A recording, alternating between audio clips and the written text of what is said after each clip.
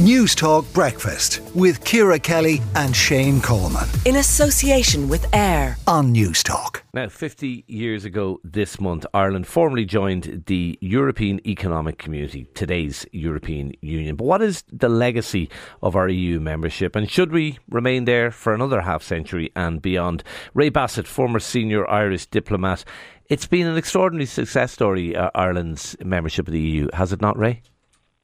I think overall, and particularly in the early years, it was very, very beneficial. And, whether we stay or whether we go, what we do, I think depends on the circumstances. And the circumstances were certainly very benign in the early years when we were at the EEC. That may be changing, but I think we have to add up the pluses and the minuses and decide. Yeah, it's an interesting perspective, Ray, because it's funny. And look, you're a senior diplomat. I'm not, but I would have had totally different perspective. I would have said the early years were challenging because we had a lot of traditional industries. I'm from Dundalk. A lot of factories closed down in Dundalk at the time. They just weren't equipped to deal with the competition that came from the EU, and it caused a lot of problems at the start. But now we're flourishing. We've access to this extraordinary market. Our living standards have gone off the charts. I think we were at something like 60% of the EU average. We're now well above the EU average in terms of our average income. It has been, particularly, I would argue, in the last 20 years, an extraordinary success story. I think the single market is the main reason why we are attracted to the European Union. In the early years, Shane, those industries were going to go anyway because it was an international movement towards lowering tariffs, towards free trade, freer trade. Those industries were going anyway. And the assistance that the European Union gave us in terms of the regional fund, the cohesion fund, helped to bring us through that period. Now that we're in there, we're in the single market, but there are dangers to our position in the single market, both in the United States and in Europe. And changes are occurring which, traditionally wouldn't be seen as in Ireland's interest, whether it's in the foreign policy or whether it's in, an attempt by the European Union or the Washington to curtail the advantages that we have in terms of tax and, access. Surely those those dangers, Ray, are dwarfed by the dangers that would be there if we were to leave the EU. I mean, look, we've all seen what's happened with Brexit. It has not been pretty. Yeah. I think there isn't.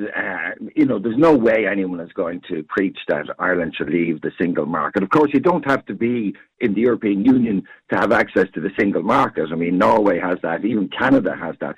But I think if you give blind devotion to the sort of the idea that anything that's good for Europe is good for Ireland, then, even the Taoiseach is now saying that mistakes were made on Brexit. And I think a very Eurocentric view was taken at Brexit, which wasn't in Ireland's interest. In other words, we should have helped Cameron get a decent deal and stay inside the European Union. And we should have helped Theresa May again, to have a reasonable deal with the European Union. We adopted a very hawkish position during those years. Well, Theresa May adopted a pretty hawkish position as well. I'm not sure it was easy to have done a deal with her, despite being a Remainer.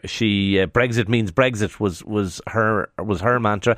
Look, I mean, leaving aside Brexit, there is something, is there not, to be said for being part of a wider Europe, a Europe where countries look out for each other, look after each other, trade with each other, coexist peacefully. Like, it's one of the most, benign organisations of countries that has ever existed in the history of the world. Like, why not be part of that?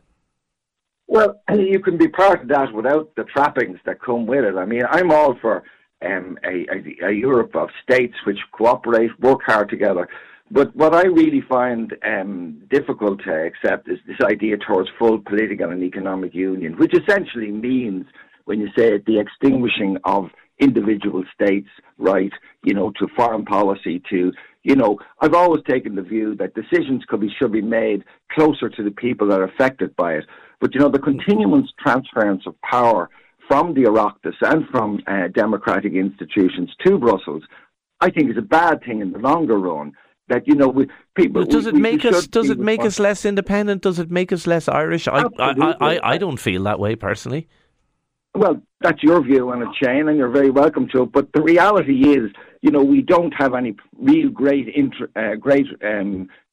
effect on our exchange rate, on our interest rates.